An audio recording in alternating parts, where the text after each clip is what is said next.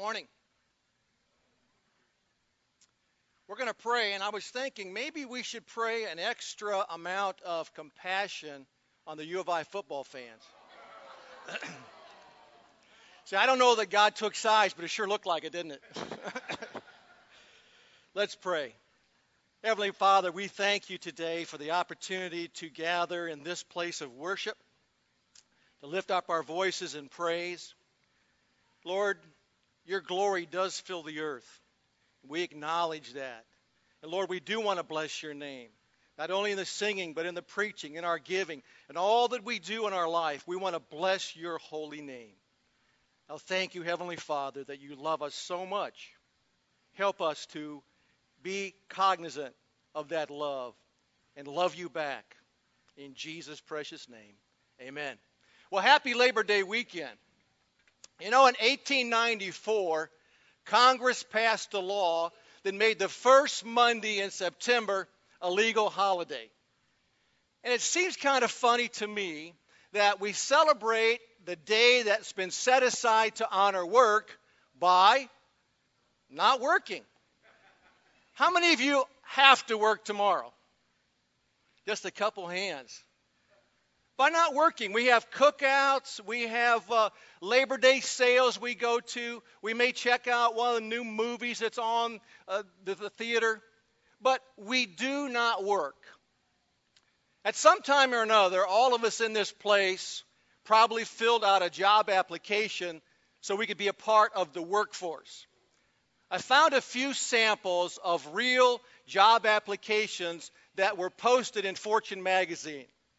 Let me give you a couple of those. I was working for my mom until she decided to move. Marital status, often. I have an excellent track record, although I'm not a horse. Don't get that one. Personal interest, donating blood. 14 gallons so far. Well, I'm going to worry about that guy. And finally, reasons for leaving last job. They insisted that all the employees show up by 8:45 in the morning, and I just couldn't work under those circumstances. Yeah, I hope that one of these weren't on your job application that they lifted. I've got 3 questions this morning, and no hands, please.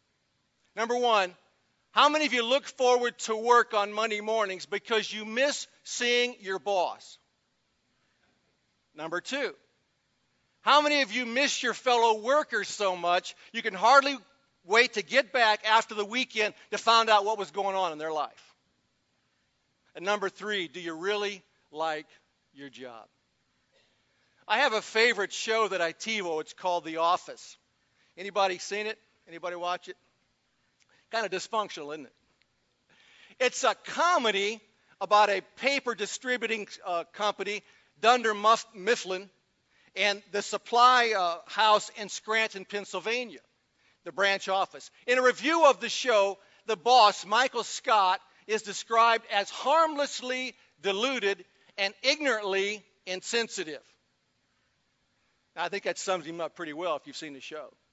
And there are other assorted characters and misfits who pass as employees, who undermine, despise, and harass their fellow workers. And I got to thinking, maybe this Emmy-winning show is so popular because many people can relate to the work environment portrayed in The Office. In 2007, a research survey was conducted on job satisfaction in America. Here's the lead paragraph of the press release about that survey. Americans are growing increasingly unhappy with their jobs. The decline in job satisfaction has occurred over a period of 2 decades. Today, less than half of all Americans say they're satisfied with their jobs. 20 years ago, it was 61%. The study also investigated the reasons why employees have such low job satisfaction. And contrary to what I would have thought, it's not insensitive bosses like Michael Scott or obnoxious co-workers like they find in The Office. That's not the things that they dislike most about their jobs. It turns out that what workers are least satisfied with are their wages, bonuses, promotions, and time off. You see, a job satisfaction in America is no longer defined by whether or not I did a good job and I'm proud of what I did on that day. Job satisfaction is now defined in America by what do I get? In other words, show me the money and show me the perks. Well, how about you? Do you think about the money? Do you spend time comparing your salary or your hourly wage to what the person in the office is making beside you? Do you dwell on the amount of your bonus or the length of your vacation? How much time do you spend thinking about those things? Well, maybe you're one that's not thinking about those particular things. You're thinking about what you would do if you're caught sleeping at your desk. So here's a few excuses I found. Feel free to use them. They told me at the blood bank that might happen. Now remember, you're asleep. Whew! I guess I left the top off the whiteout. It's a good thing you got here just in time. I was testing my keyboard for drool resistance. Some of us older folks know what that means. And finally, here's one we can all use. In Jesus' name, amen. Feel free to use any or all.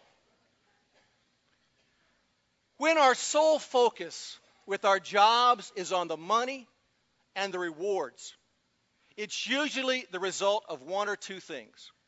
Number one, our work may not have been chosen according to God's purposes for our life. In other words, maybe the work that you are presently doing is not a match of the gifts and abilities that God has given you. If you're unhappy with your job, if you feel you're in a dead-end situation, then ask yourself, have I truly been called to the work I am doing? You can also ask this, is this God's place for me at this time in my life? Or did I choose this job based upon its availability, based upon the money, or based upon the perks, the benefits? There's a subtle tendency among Christians to view pastoral work and missionary work as the only settings to which a person is, quote, called. And friends, I'm here to tell you this morning, this is not correct. God's call is much more extensive than that. And work brings frustration to us when we begin to divide it and say there are two categories. There's secular work and then there's sacred work. The biblical view of work is this: all work that is good for the community and helps people and makes the world a better place to live is blessed of God. Peter writes, "But you are a chosen people, royal priest, a holy nation, a people for God's own possession. You were chosen to tell about the wonderful acts of God, who called you out of darkness into his wonderful light." Peter is saying that whether we are a teacher, a truck driver, an engineer, a salesperson, a business owner, a pastor, a missionary, or whatever, we are all part of the priesthood of God. We become part of this priesthood through our relationship with Jesus Christ, who's called us out of sin into the light of the truth of Jesus Christ.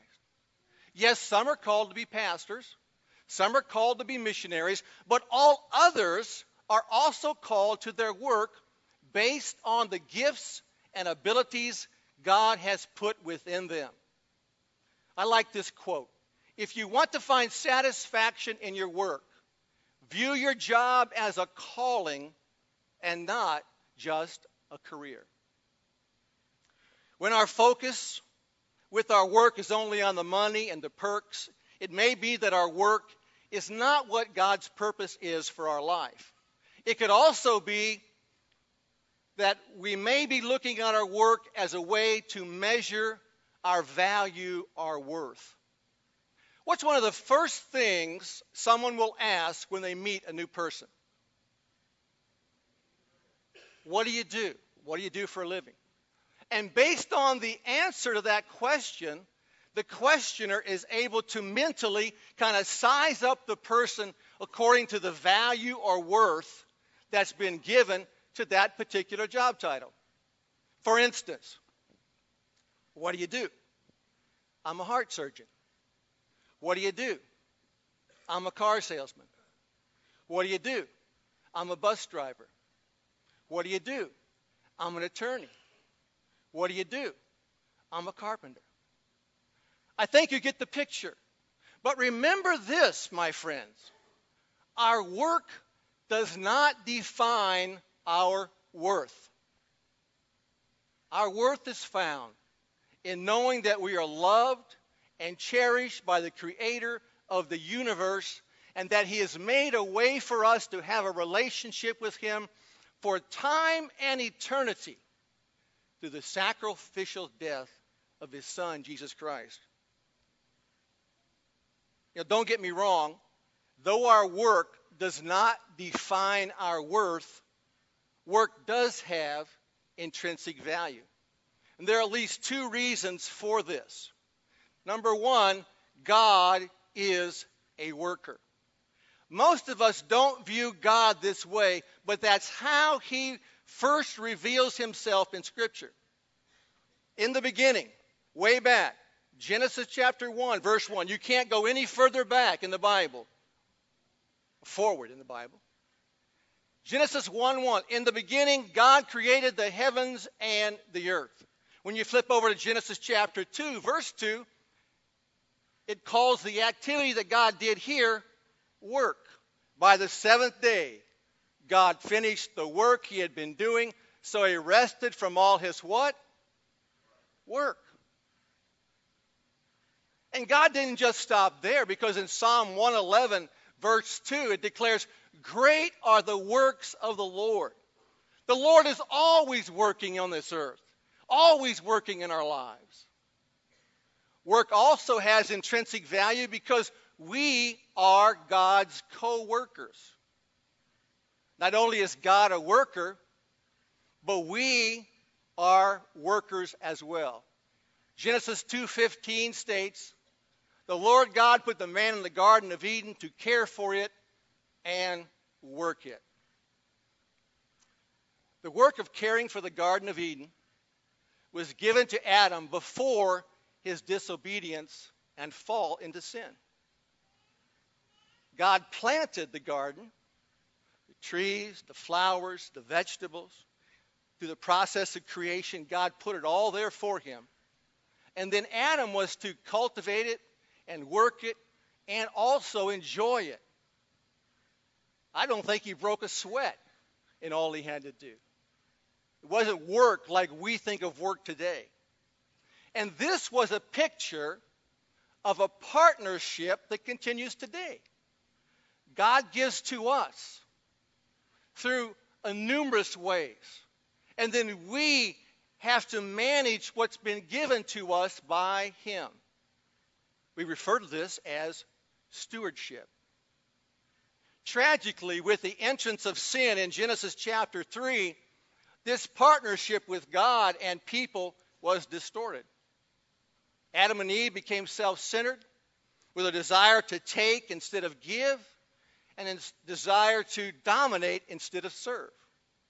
In addition, because of their sin, God tells them, and us today also, that work would now be required to sustain life. In Genesis chapter 3, we read, then God said to the man, you listened to what your wife said, and you ate fruit from the tree from which I commanded you not to eat. So I will put a curse on the ground, and you will have to work very hard for your food. What we must realize on this Labor Day weekend is that even though our work can be hard and challenging, we're designed to work in partnership with God and not just for ourselves. Someone once said, hard work never killed anyone, but why take the chance? You know anybody like that? Excuse me, I'm dry up here. With the book of Proverbs, Pastor Damon taught on that last year. Great scriptures in there, great teaching in there about work and about just life. And there's a verse in the Proverbs that I really like. Here it is. Those who work hard make a profit, but those who only talk will be poor.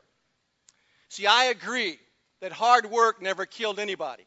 I've done a lot of hard work in my life, and many of you have too. And I also believe that hard work won't put you in prison.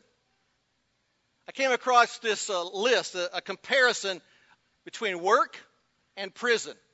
And I think you'll enjoy this. Let me give you a few. In prison, you spend the majority of your time in an 8x10 cell. At work, you spend the majority of your time in a 6x8 cubicle. In prison, you get time off for good behavior. At work, you get more work for good behavior. In prison, you can watch TV and play games. At work, you get fired for watching TV and playing games. In prison, you must deal with sadistic wardens. At work, they're called managers. Now, it sounds like prison not too bad. When we look at our work, we're often asking the wrong questions. Questions such as, what can my job do for me? Or how can my job give me status and worth in the community? Or maybe, how can I use this job to achieve all my dreams for success? Let me encourage you this morning to ask the right questions in regards to your work. Questions such as, what's God's intention for my job? Or what's God trying to accomplish in my life through my job? Let me try and help you answer these questions. First of all, I believe it's God's number one desire is for us to be transformed by our job. Wherever you will be on Tuesday morning, God's desire is that you be transformed by your work. John Ruskin, a 19th century philosopher, said the highest reward for a person's work is not what they get for it, but what they become because of it. You see, friends, God wants to build our character and our integrity by allowing us to experience a variety of circumstances with a variety of people, whether they act like the cast of The Office or they act like Mother Teresa. God wants to see you and me mature and grow spiritually. In fact, Paul in Romans chapter 8, verse 29, he talks about us being molded into the image of Christ, just like someone on a piece of clay on a potter's wheel, so to speak. And the Amplified Bible refers to this as sharing inwardly his likeness. God wants to do a work on the inside of us. He wants to make each of us more like his Son Jesus within our spirits. And what better opportunity that 8 to 10 hours a day that we work, what better opportunity for this to happen to put you and me in the workplace where we're going to rub shoulders with lots of different kinds of people. There are some obnoxious people out there. I'll get it right. Obnoxious people. Rude people. Insensitive people. Competitive people. Self-serving and lazy people in the workplace. And there are a few good ones too, but you've probably heard of the program Take Your Child to Work Day. A man took his 6-year-old daughter to his work, and throughout the day she was just so excited to get to meet his fellow workers and go to the snack machine and get the Snicker bar and all that good stuff. And as they were driving home, he asked her, he said, "Dear, what'd you think of the day?" And she kind of hung her head and said, "Oh, it was okay, Dad." And he coaxed her some more to get some more out of her. And she explained she thought it'd be more like a circus. Her dad seemed puzzled, and he said, "What do you mean?" She said, "Well, Daddy, you always told me you worked with a bunch of clowns, and I never got to see any of them." So watch what you say around your kids. There's a second thing that God wants to do through our job. Besides transforming you and transforming me, He wants to transform your workplace into a mission field. Almost every day, we come into contact with people that need encouragement, that need support, that need a listening ear, and maybe more so now in 2009 than ever before. And most of these people also need a connection with God. They need the reconciliation that Paul talked about in 2 Corinthians. He says, "For God was in Christ, reconciling the world to himself, no longer counting people's sins against them. And he gave us this wonderful message of reconciliation."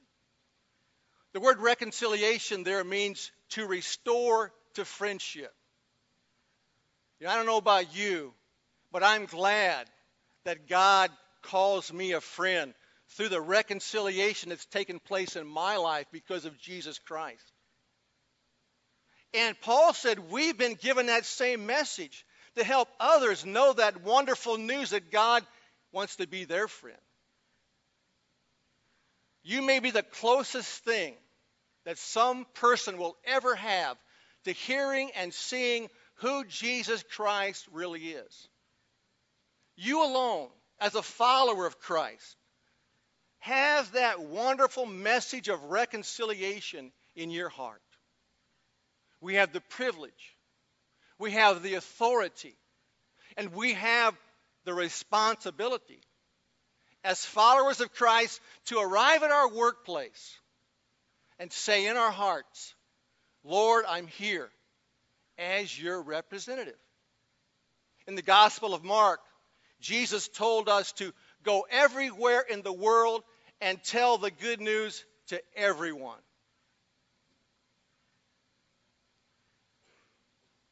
Going to work is part of going everywhere. The people at your workplace probably don't get a hold of you on Monday morning and ask you, "What was the message like at Faith Fellowship yesterday?" It'd probably be rare. Or they don't ask you to explain the Romans Road plan of salvation or the 4 spiritual laws. In fact, they may be hostile toward Christianity and hostile toward you because you say that you are a follower of Christ. Let me encourage you, don't let that scare you. Don't let that intimidate you. Do 2 things. Continue to live for Jesus Christ. And 2, earn the right to share the good news of the gospel with that person whenever God gives you the opportunity. And one of the most fundamental steps for us toward earning the right is to model a biblical work ethic. That was touched on briefly last week by Pastor Talkington. See, the people where you work are watching what you do before they put much confidence in what you say. I went to a church once, and the pastor told the people in the church, "If you're not living for Jesus Christ in the workplace, in the shopping place, in the recreation place, don't tell them you attend our church." I think that's good advice for all of us. Don't tell them you're a follower of Christ. They're watching how you and I respond under stress. They're watching to see how we treat and relate to other people. They're just flat out watching how you do your job. I once heard we need to excel in 3 ways in the workplace. There are 3 ways we as followers of Christ need to make sure that we can check off every day, every week. Number 1 is enthusiasm. And the Greek origin of that word, and I'm no Greek scholar, but I don't throw this out often, but the Greek origin for the word enthusiasm means God in us. That blew me away. In his book, Over the Top, Christian motivational speaker Ziglar asked if you've ever noticed how hard you work before a vacation. He says most people will do triple the amount of work to get everything done and off their desk and all the assignments cleared before they leave. Now, Ziglar turns this around to an interesting concept. He says if people who work consistently as if they're about to go on the vacation would work like that every day, they'd probably never be without a job. He said even if their company would downsize and they would lose that job, word would get out about their enthusiastic working, and they would get another job. Not only should we excel in enthusiasm in the workplace, we should excel in expectation. As we work with the knowledge that we are God's representatives in the workplace, we will always strive to do more than is expected. In the early 1900s, a pharmacist bought a small drugstore on the south side of Chicago. And he began to think, how can I make my store a better store? Get more customers. It was about the time when people were using the telephone to call in their orders. And so he got this idea to challenge himself to see how quickly he could fill the phone order and get it to the person's house. So when a customer would call, he would take the phone, he would repeat everything real loud because he had an assistant sitting beside him who would hear the name and what was wanted. The assistant would fill the order, give it to a young man that got on his bicycle, and drove it to the customer's house. All the time, the pharmacist was on the phone, how's the weather, how's your kid, blah, blah, blah, and bang, bang, bang on the front door, there's the order arriving. Now, most of the customers, granted, live within just a few blocks of the store, but this kind of service in that day and age was revolutionary. And as word spread across Chicago, that became the busiest pharmacy in the city. And within a few years, Charles Walgreen had revolutionized the pharmacy industry because he decided to go beyond the customer's expectation. As followers of Christ, we should excel in enthusiasm at the workplace. We should excel in expectation. And thirdly, we should excel in ethics. As God's representative in the workplace, we should make every effort to do our jobs with honesty and integrity. I read about a young boy named Jimmy. He was a high school student. He worked after school in a small grocery store in his town. He was in the store one day and a man came in and bought some fruit. And as they were checking out, the man said, "Hey, Jimmy, throw some extra fruit in there for free for me, will you please?" Jimmy said, "I can't do that." The boss wouldn't approve. The customer said, "Well, the boss isn't in." Jimmy said, "Yes, he's in. He's always in for me. You see, I am a Christian." Here's the sad piece of news. George Gallup, the pollster, found there's no difference between those who attend church on Sunday morning and those who don't when it comes to lying, stealing, and loafing at work. Ouch. This may mean, friends, that Christians might be acting religious, putting their hands up and loving the Lord on Sunday morning, but acting like everyone else during the week at the workplace. So what about you? What about me? Who are we at work when no one is watching us? St. Francis of Assisi said, "Always preach the gospel, and when necessary, use words. I think that advice is appropriate for us at the workplace. There's a time to speak about our faith in Jesus Christ, but it's usually after our actions have prepared the way for the message to be heard. Remember what the pastor said. Don't tell them you're a Christian unless you're living like a Christian. In his book, Lifestyle Evangelism, the author said, Christians are to be good news before they share good news. Friends, whether you want to accept it or not, whether you want to acknowledge it or not, your workplace is a mission field. And whether you realize it or not, if it's a mission field, you are a missionary. Calvary Baptist up on Washington Avenue, as you go out their driveway on the west side, have a sign that says, you're now entering the mission field. I like that. I like that. Friends, we are missionaries to the workplace.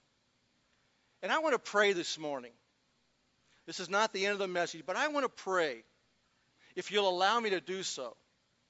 If you understand what I'm saying to you and what God is saying to us, that we are missionaries in the workplace, I would like you just to close your eyes. And I would like you to visualize the entrance, the door, the gate, however you access your workplace, whether it's a factory, an industrial complex, a small office, a large office, whether it's the school system. But just visualize in your mind's eye going to work on Tuesday morning. And I want to pray for you. Heavenly Father, as we visualize how we enter into our workplace, help us to understand that you have called us to be missionaries to the mission field of our workplace. Lord, you have given us the ministry of reconciliation, that others might know that they can also have peace with God and be a friend with God. Give us the opportunity to just tell them what God has done in our life and how He's been so good to us. Lord, show us how we can excel in enthusiasm and ethics. Lord, show us how to rightly represent Jesus Christ in our workplace.